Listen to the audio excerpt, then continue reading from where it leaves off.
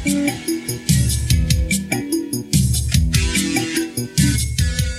everyone, today's April 18th, 2013. Welcome to Neuroscientist Talk Shop, UTSA's neurobiology podcast. Our guest today is Sam Pfaff, who is the Benjamin H. Lewis Chair and Howard Hughes Medical Institute investigator at the Salk Institute in La Jolla. His gene expression laboratory's focus is to identify the molecular determinants that specify motor circuitry of the spinal cord and its peripheral targets. That's very specific. You actually do a lot more than that. Sorry. Hi, Sam. Good afternoon, Selma. So around the room, we've got Charlie Wilson. Hello. We've got Gary Galfo. Hello. We've got Todd Troyer. Hello. And we've got Gerard Baudouin. Hello. Okay, I always want to say Baudouin. You could say Baudouin. Okay, but it's Baud. That would be wrong. I could say that. From a French standpoint, you would be correct, but from an American couple of generations. And we won't talk about the third. Yeah, this is actually fine. Gerard Baudouin the third. That's right. Okay, welcome. I haven't seen you in a while. And I'm your host. I'm Selma Karashi. So I just want to start by saying, Charlie recently pointed out to me in a podcast, I think, that the spinal cord is one of the more dense areas of molecularly heterogeneous interneurons in the CNS. And so just based on that, I thought maybe it would first be cool to consider interneuron heterogeneity. So does genetic lineage heterogeneity always translate to functional heterogeneity is the question I always come to. So you're doing some very cool activity-based studies of interneurons. And I just thought maybe you could comment on how combining functional studies with assays of genetically defined lineages gets us somewhere in understanding, network integration in locomotor networks. Right. Well, I think the general theme of interneuron heterogeneity is extremely important for understanding the function of the nervous system. You are correct in identifying the spinal cord as one area where we're starting to appreciate the immense complexity and degree to which heterogeneous cell types are created, in particular interneurons, but it may not be limited to interneurons. And in fact, in saying the word interneuron, maybe we should even define that a little bit in terms of both populations of cells that project axons over, in this case, multiple spinal cord segments, and those that project over shorter distances intersegmentally. I would combine them both into the generic term of interneuron, but I just want to be sure that the listeners also appreciate the potential distinction there. So genetic diversity is vast. It's certainly beginning to be appreciated in the context of the spinal cord. Whether it is the site to which, whether the degree of heterogeneity is greater within the spinal cord compared to other areas of the central nervous system, I think is really quite debatable. And one of the reasons why it may seem that way today is because a lot of energy has been put into identifying molecular distinctions that would that allow us to subdivide things like the progenitor cells, as you mentioned, as well as the postmitotic cells. My prediction, whether this turns out to be true or not, we'll have to see, but my prediction is that the diversity that exists in the spinal cord is equally complex everywhere else. And I think that's one of the great challenges, but also one of the exciting prospects for students in the future is to begin to dissect out this heterogeneity and to begin to understand neuronal function at a much more specific level. You also alluded to the issue of the relationship between progenitor cells and postmitotic neurons and the degree to which diversity exists. And this is ultimately going to become a question that is best answered by talking about specifics in the context of specific progenitor domains and postmitotic neurons. So let's take the spinal cord and the progenitor cells that produce motor neurons. So these have been given the name PMN for progenitor for motor neuron. One of the hallmark defining genetic marks that we use to find these cells is the expression of OLIG2, a BHLH transcription factor. The characterization of these progenitor cells and lineage tracing from these PMN precursor cells suggests that not only do they give rise to, in the spinal cord, all classes of somatic and visceral populations of motor neurons, but they also give rise later on in development to oligodendrocytes and are perhaps one of the primary sources of oligodendrocytes within the spinal cord. So there is an interesting switch that takes place during embryonic development that results in first the generation of the correct numbers of motor neurons along the spinal cord. Motor neuron numbers are matched to muscle fiber numbers, and that means that at levels where the spinal cord will be innervating limbs, there are going to be more motor neurons created than at non-limb levels. So there are interesting features of regulating motor neuron development to keep the registration between the nervous system and the body plan. And then a switch occurs, and the cells begin to express oligodendrocytes. Some of the transcription factor changes that are associated with that switch have begun to be identified. The true underlying mechanisms that's controlling the clock and the exact numbers of these cell types, I think needs further work. The degree to which different motor neuron subtypes are generated is well appreciated, but the degree to which different oligodendrocyte subtypes, if there is such a thing, are generated is not well studied at this point. But I would raise the possibility that there may be a lot more complexity than we currently understand. So the progenitor cells for motor neurons are somewhat well understood, and they're certainly genetically tractable tools for beginning to trace them, especially in mice. If we take an interneuron population as an additional example now, so moving just dorsal to the PMN domain within the spinal cord, there are precursor cells for a population of so-called V2 interneurons. One of the defining factors that those precursor cells will express is LHX3 as one example of a transcription factor. As those precursor cells for the V2 interneurons produce postmitotic interneurons, there is an additional cell fate decision that is made about about how that population of interneurons is further subdivided into a so-called A class and a B class. And that turns out to be an important distinction at the level of the physiological properties of the interneurons, because the A class will represent an excitatory population of interneurons, whereas the B class will represent an inhibitory subdivision.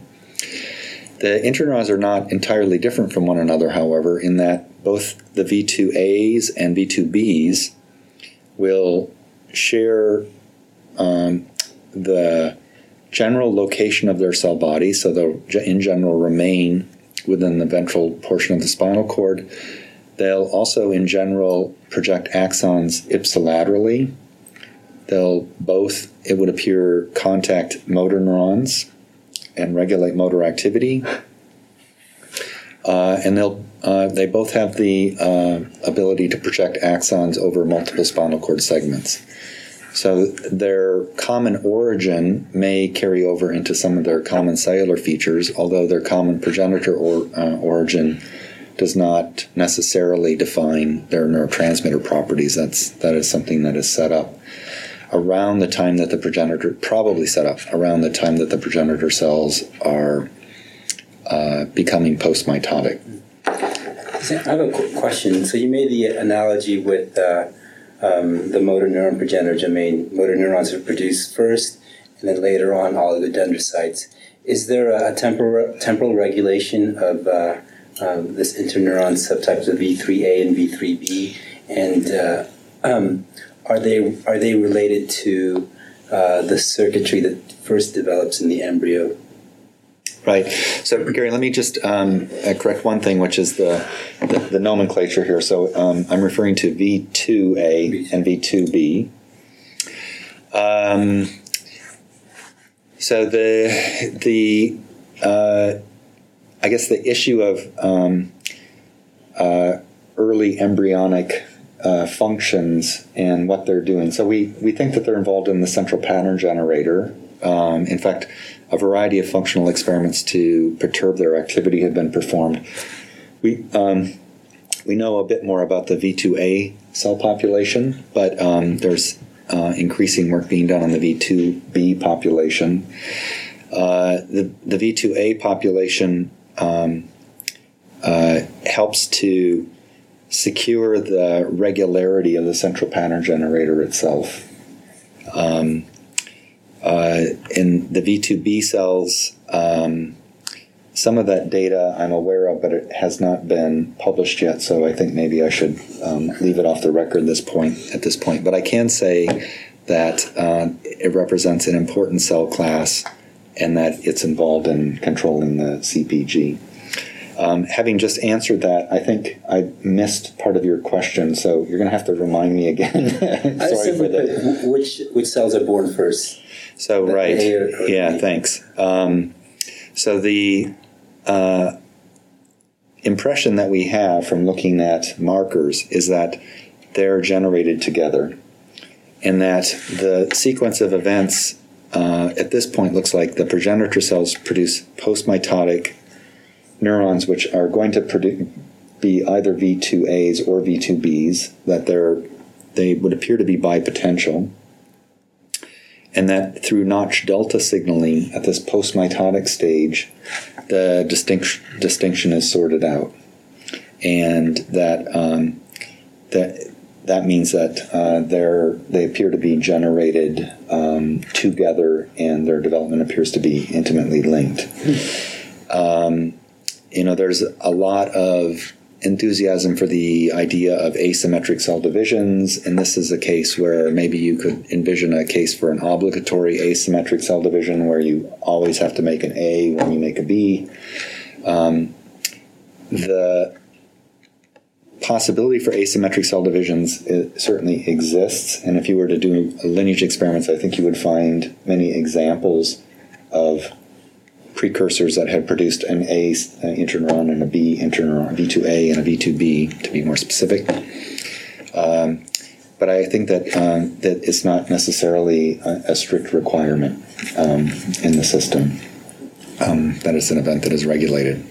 So another interesting issue is, in talking about these cell populations, so I'm beginning to wander here a little bit perhaps, but I'll bring this point up in case someone wants to follow up with it. An interesting aspect of these spinal cord interneurons is that they run as a continuous column all the way up the spinal cord. And yet they're probably, and so molecularly they look very similar based on some of the typical kinds of gene markers that we use to identify these cells. But they're probably involved in regulating locomotor circuitry in very different ways at very different spinal cord levels. And so the degree to which they're fractionated isn't well understood. For historical reasons, a lot of work on spinal cord circuitry has been done at spinal cord lumbar levels because we can activate the CPG with drugs most easily at the lumbar level. But I think that the functional contributions of some of these interneuron populations need to be examined in more detail at additional spinal cord levels to see how they integrate into the circuitry that's relevant to each spinal cord level. And then that raises the question of how these interneuron populations might be, if indeed they do have different functions at different levels, the degree to which the fractionation occurs. Is it through a hardwired molecular genetic process, so to speak? Are these cells in effect aware of the fact that they should be dedicated for functions at cervical levels when they arise from a cervical progenitor cell? Or is this something that may be driven through activity or more specific kinds of inputs? Or are there perhaps even extrinsic cues in the environment surrounding the cervical neural tube that modifies the activity of these cells in a way that is different from other spinal cord levels? And I think these are all rich potential areas for further studies right now. I'm confident that there are going to be some very interesting differences, and the mechanisms and the degree to which those differences exist should be really exciting. So with respect to the CPG, from, I guess these are early studies, it seems like a heterogeneous population, but yet they're controlling and they're getting innervations from, essentially a somatic representation of the body. The motor neuron pool has specific clusters going to specific muscle groups. The cortical map, the motor map, has specific order to it. How is that order translated in the CPG or other clusters of cells that are coordinating these activities? Right. So the motor system has a very obvious topographic organization that allows us to relate the cell body position of the motor neuron to the relative position of the muscles in the periphery. And as you correctly alluded to, the way I like to describe it is that the central nervous system's view of the body is really based on its access to motor neurons and their representation of the body plan itself. The degree to which the central pattern generator is structurally organized in simple animals is like lamprey, is a little bit more obvious because of the limited number of cell types and some of the elegant work done by Sten Grillner and others. But in animals like the mouse, the identification of a fixed number of cells in a fixed kind of wiring diagram may ultimately be elusive and may ultimately be very different from one animal to the next, but also from one location to the next. And what I'm really trying to say here, perhaps not very well, is that the CPG is probably a distributed network of neurons. And if you have enough of those neurons in your preparation, you may be able to generate a very robust rhythmic motor output. And the distributed nature of the cells makes it very hard to say this is what the circuit looks like. It's perhaps more relevant to talk about what are the components within the circuit, and to leave open the possibility that there won't necessarily be a rigid circuit diagram. Having said that, the very robust nature of the CPG suggests that it has features that ensure that it operates with great fidelity and great regulation. So undoubtedly there will be many common principles, but when we get to the detail of who's synapsed onto what, in what kinds of numbers, I could easily envision scenarios where that's not necessarily a very fixed pattern in every situation. So the other question was, is there a single, so you alluded in your talk, maybe there's not a single CPG, that maybe there's a CPG for like the axial and a CPG for the limb muscles or something like that. Right. And so is there a master CPG that then controls the other types? Is it that worked out? No, that has not worked out. So the degree to which there are multiple CPGs or kind of a continuum of CPGs as you go down the spinal cord, mm-hmm. or the degree to which CPGs for one motor column may overlap or segregate from CPGs from another, mm-hmm. for another motor column, are not well understood, which I think is an understatement, in fact. the sort of state of the art right now is that neuron function in the spinal cord has been perturbed using a variety of very elegant genetic tools, and there's been a great deal of specificity that is possible using those genetic tools. Alterations in the CPG have been detected, and so we're able to kind of break the circuit under a number of different circumstances. But the degree to sort of what the minimal CPG looks like is a question. And something that I'll perhaps add here that I think is very important is that the drugs that we use to evoke CPG activity in our preparation, so NMDA, dopamine, and serotonin, if you were to take isolated motor neurons, is enough to make the motor neuron itself a rhythmically active cell.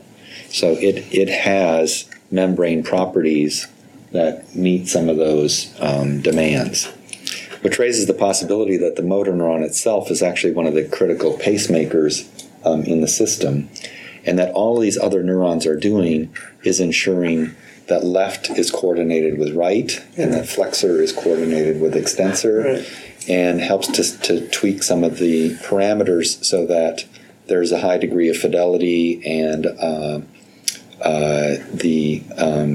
some of the timing aspects of the CPG are controlled. It seems like there's a ton of baggage with even the language of. First of all, you say the CPG, right? Like it's a thing, and this whole thing of a central pattern generator to identify it was gone out in a kind of in a way that was a pure thing. So, can you have a pattern generator without any external inputs, right? So, the original question is whether this rhythmic output is are these reflex arcs or is this really central? And so you get a shaving off of the circuit. You got to cut this off. You got to cut that off until you have this thing left. And then the question is whether you're studying what's relevant for the circuit really too much. And if it goes down to individual motor neurons or pattern generators, then it's all CPGs. Right. All the way down. CPGs all the way down. Yes, the CPGs all the way down. So then, how do you think? I mean, so how do you? You raised a number of issues. So. Perhaps we use CPG as an oversimplified shorthand, but I don't think this is necessarily uncommon. This is, we have to refer to it somehow. I think some of the model organisms have been very helpful in guiding our thinking about how to begin to approach understanding CPGs. And I think we're really at the stage where we have to acknowledge that they're probably more complicated and somehow woven together with other neural circuitry in much more complicated ways in the mouse than in other simple organisms or animals. So, these are, on the one hand, these are really interesting days because there's now hope of gaining a little bit of traction with this problem. On the other hand, I think we all need to be fully aware of some of the caveats in referring to things like the CPG and the issue of trying to understand what is the minimal aspect of the CPG will ultimately be very important.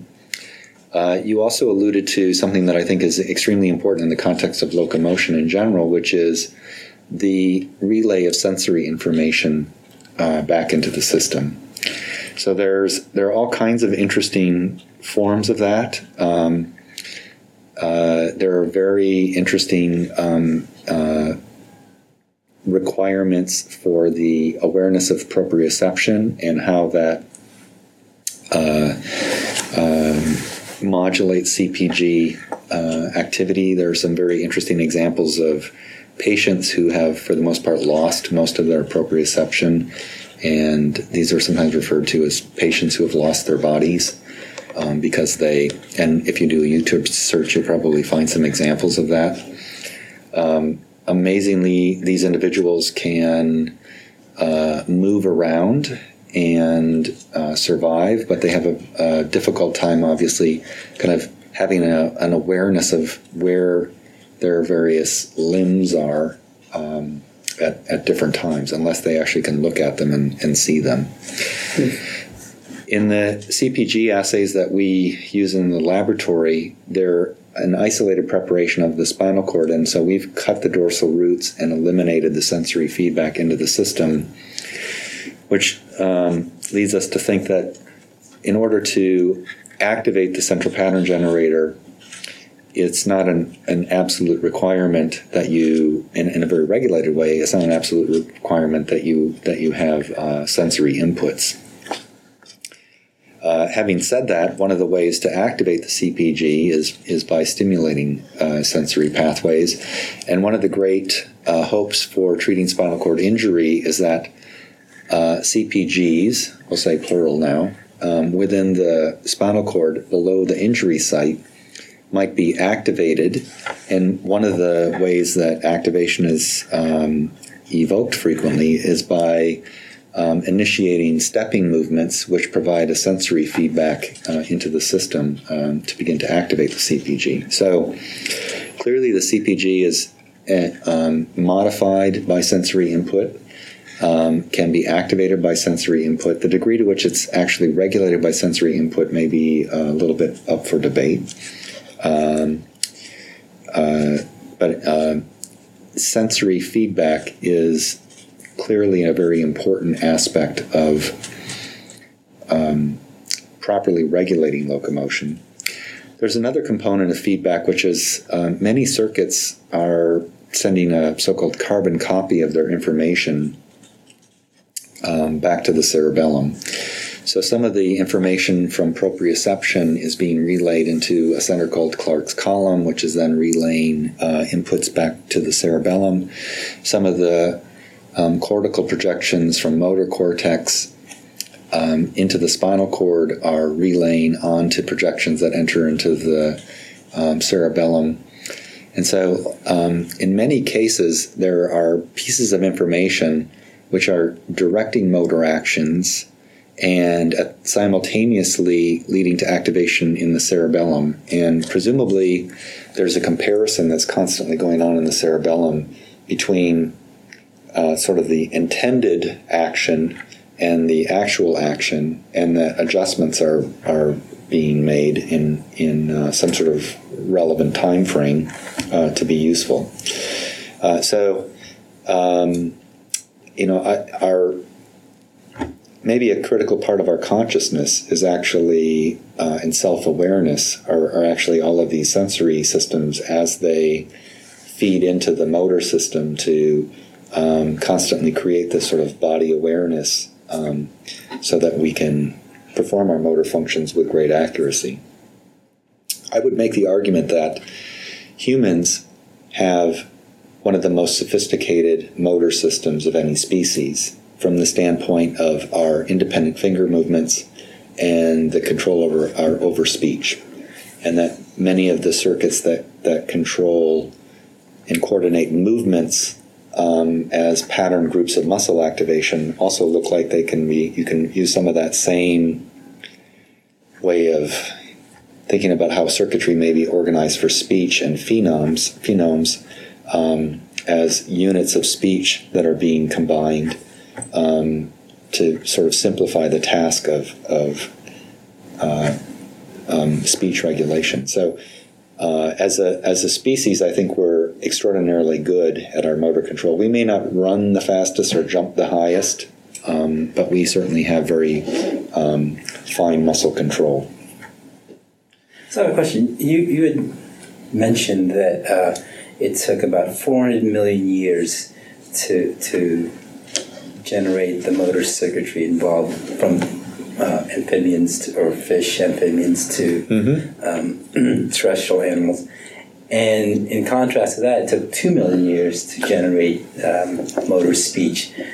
Do you think it took a relatively short amount of time because those centers essentially hijacked existing systems that worked?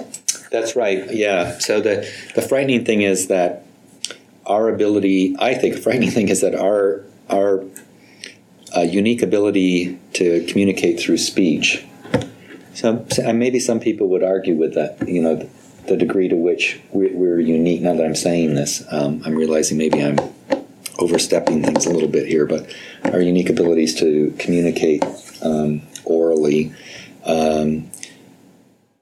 exist in that these abilities exist in many different species, and we just have a very elaborate form of it with speech. But I think that it is quite likely that much of the musculature and much of the neural control of that musculature must have already been in place in some of the transitional species leading up to Homo sapiens that could speak, so that the number of steps and requirements and the possible bottlenecks were limited.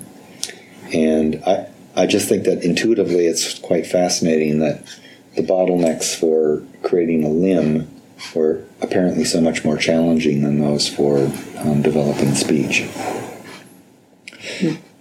Presumably, speech is not only the control over the musculature to generate the sounds, but it probably also was accompanied with great improvements in hearing and in processing and storing information in new kinds of ways. So there may have been some really interesting coevolution going on in terms of other brain structures as well as those for the motor systems.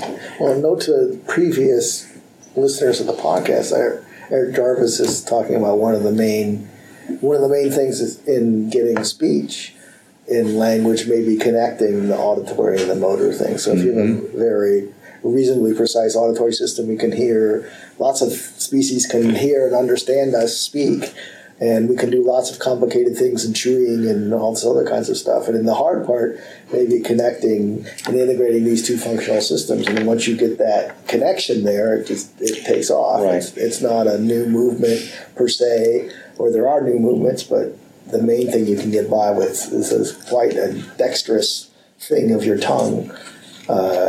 And you have very sophisticated auditory processing capabilities. The hard thing is to put it together, to use it for kinds of things. As scientists, we may actually stumble into some interesting gray zones for ethics, because certain types of xenografting experiments that in principle could be done using human precursor cells for neurons, starting maybe with human embryonic stem cells, if they were engrafted into a fairly well advanced primate, might be able to integrate and add some of the functions that are necessary for speech and communication. And, we currently tolerate a certain degree of xenotype experiments. Some really interesting, important things have been done, but we have to begin to ask ourselves, how far will we let this go? And is speech too much?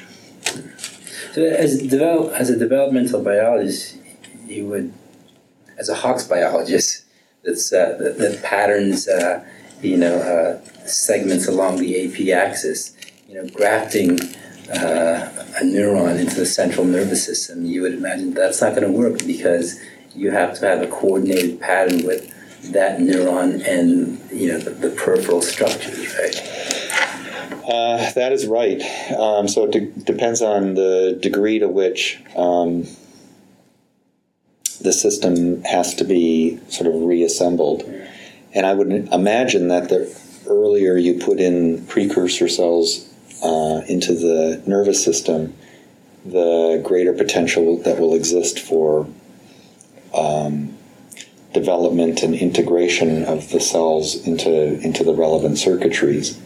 But if there is a requirement to have certain muscle groups and those aren't replaced or created, or there's a requirement to have certain connections between motor neurons and muscle groups, you could imagine how it could easily fail as well.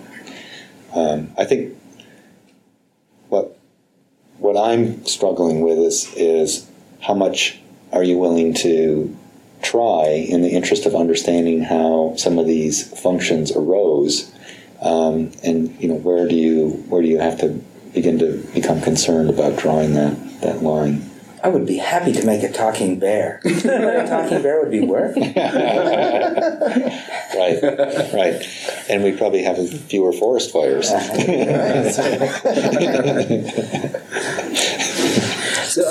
Somewhere in language, there's, from what Todd was saying, it almost, this almost doesn't enter into it, but somewhere in language there has to be encoding of meaning into symbols and that sort of thing. There's plenty of evidence of animals that can make noises and communicate, and animals that can understand really complicated sounds. But what do you think about the use of symbols in those kinds of situations? And I wonder if I guess that's maybe what you meant when you say connecting. No, not necessarily. That's a huge debate about what, you're talking about the evolution of speech, or you're talking about the evolution of language. Does a great flexible speech apparatus then give you the lifting point to be able to make symbols later? Because you can do such amazing things with your communication. It's so easy that then you speed up the communication, make more and more sophisticated things that now language evolves from that? Or is it because we have such great ability to abstract what's going on and tell stories to ourselves that then there's all this pressure to communicate to somebody else? If we could make a talking bear, would he argue about the difference between the subjective and the objective? That would be a good, that would be a good experiment. What the listeners can't appreciate is that sitting around the table here as we speak, many of us use lots of hand gestures. Right. And it's actually very difficult to dissociate the hand gestures. And actually, I think we add a lot to our speech through those hand gestures as well. And it turns out to be a really important part of our mechanism for communication, and the way that we imply certain pauses or place emphasis on certain things through the way that we signal with our gesture. So communication is definitely intimately linked with how we move in our motor system. As someone who's worked on the spinal cord for quite a long time now, it's only been relatively recently that I've begun to kind of appreciate the motor system for more than just propelling us across the room by walking, and some of the other very important things that it does that really help to make us or define us as somewhat unique as a species. I don't know if anyone knows, but I would be curious to know if other animals that do communicate also incorporate gestures into that type of communication. I have this image of primates, waving their arms frantically when they're very upset and sort of making squealing sounds, and that somehow those things might be a primitive form of language. But the degree to which this is always correlated, I have no idea. Yeah, birds do a lot of sort of fancy movement while they're singing. Yeah, a lot of them do a dance because often it's part of a whole courtship display kind of thing, or a territorial defense kind of display. So it's all wrapped up with things. Right. It's interesting in the distinction between meaning and symbols and arbitrary symbols. A lot of the